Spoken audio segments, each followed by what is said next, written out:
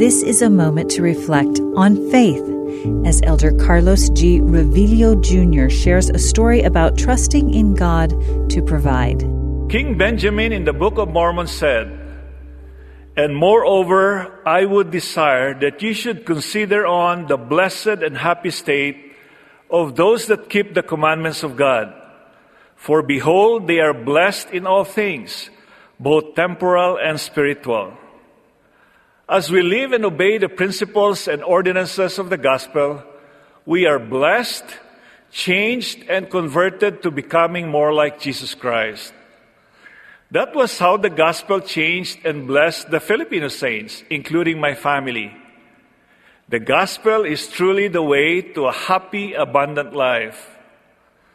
The first principle of the gospel is faith in the Lord Jesus Christ. Many Filipinos have a natural belief in God. It is easy for us to trust Jesus Christ and know that we can receive answers to our prayers. The Obidosa family is a great example of this.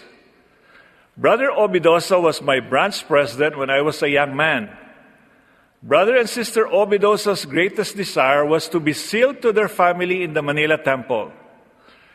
They lived in General Santos City, 1,000 miles away from Manila. For the family of 9, making the journey to the temple seemed impossible. But like the merchant man who went and sold all he had to buy one pearl of great price, this couple decided to sell their house to pay for the trip. Sister Obidosa was worried because they would have no home to return to. But Brother Obidosa assured her that the Lord would provide. They were sealed as a family for time and all eternity in the temple in 1985.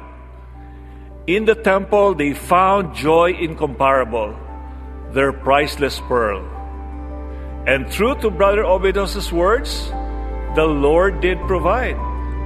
On their return from Manila, kind acquaintances gave them places to stay, and they eventually acquired their own home.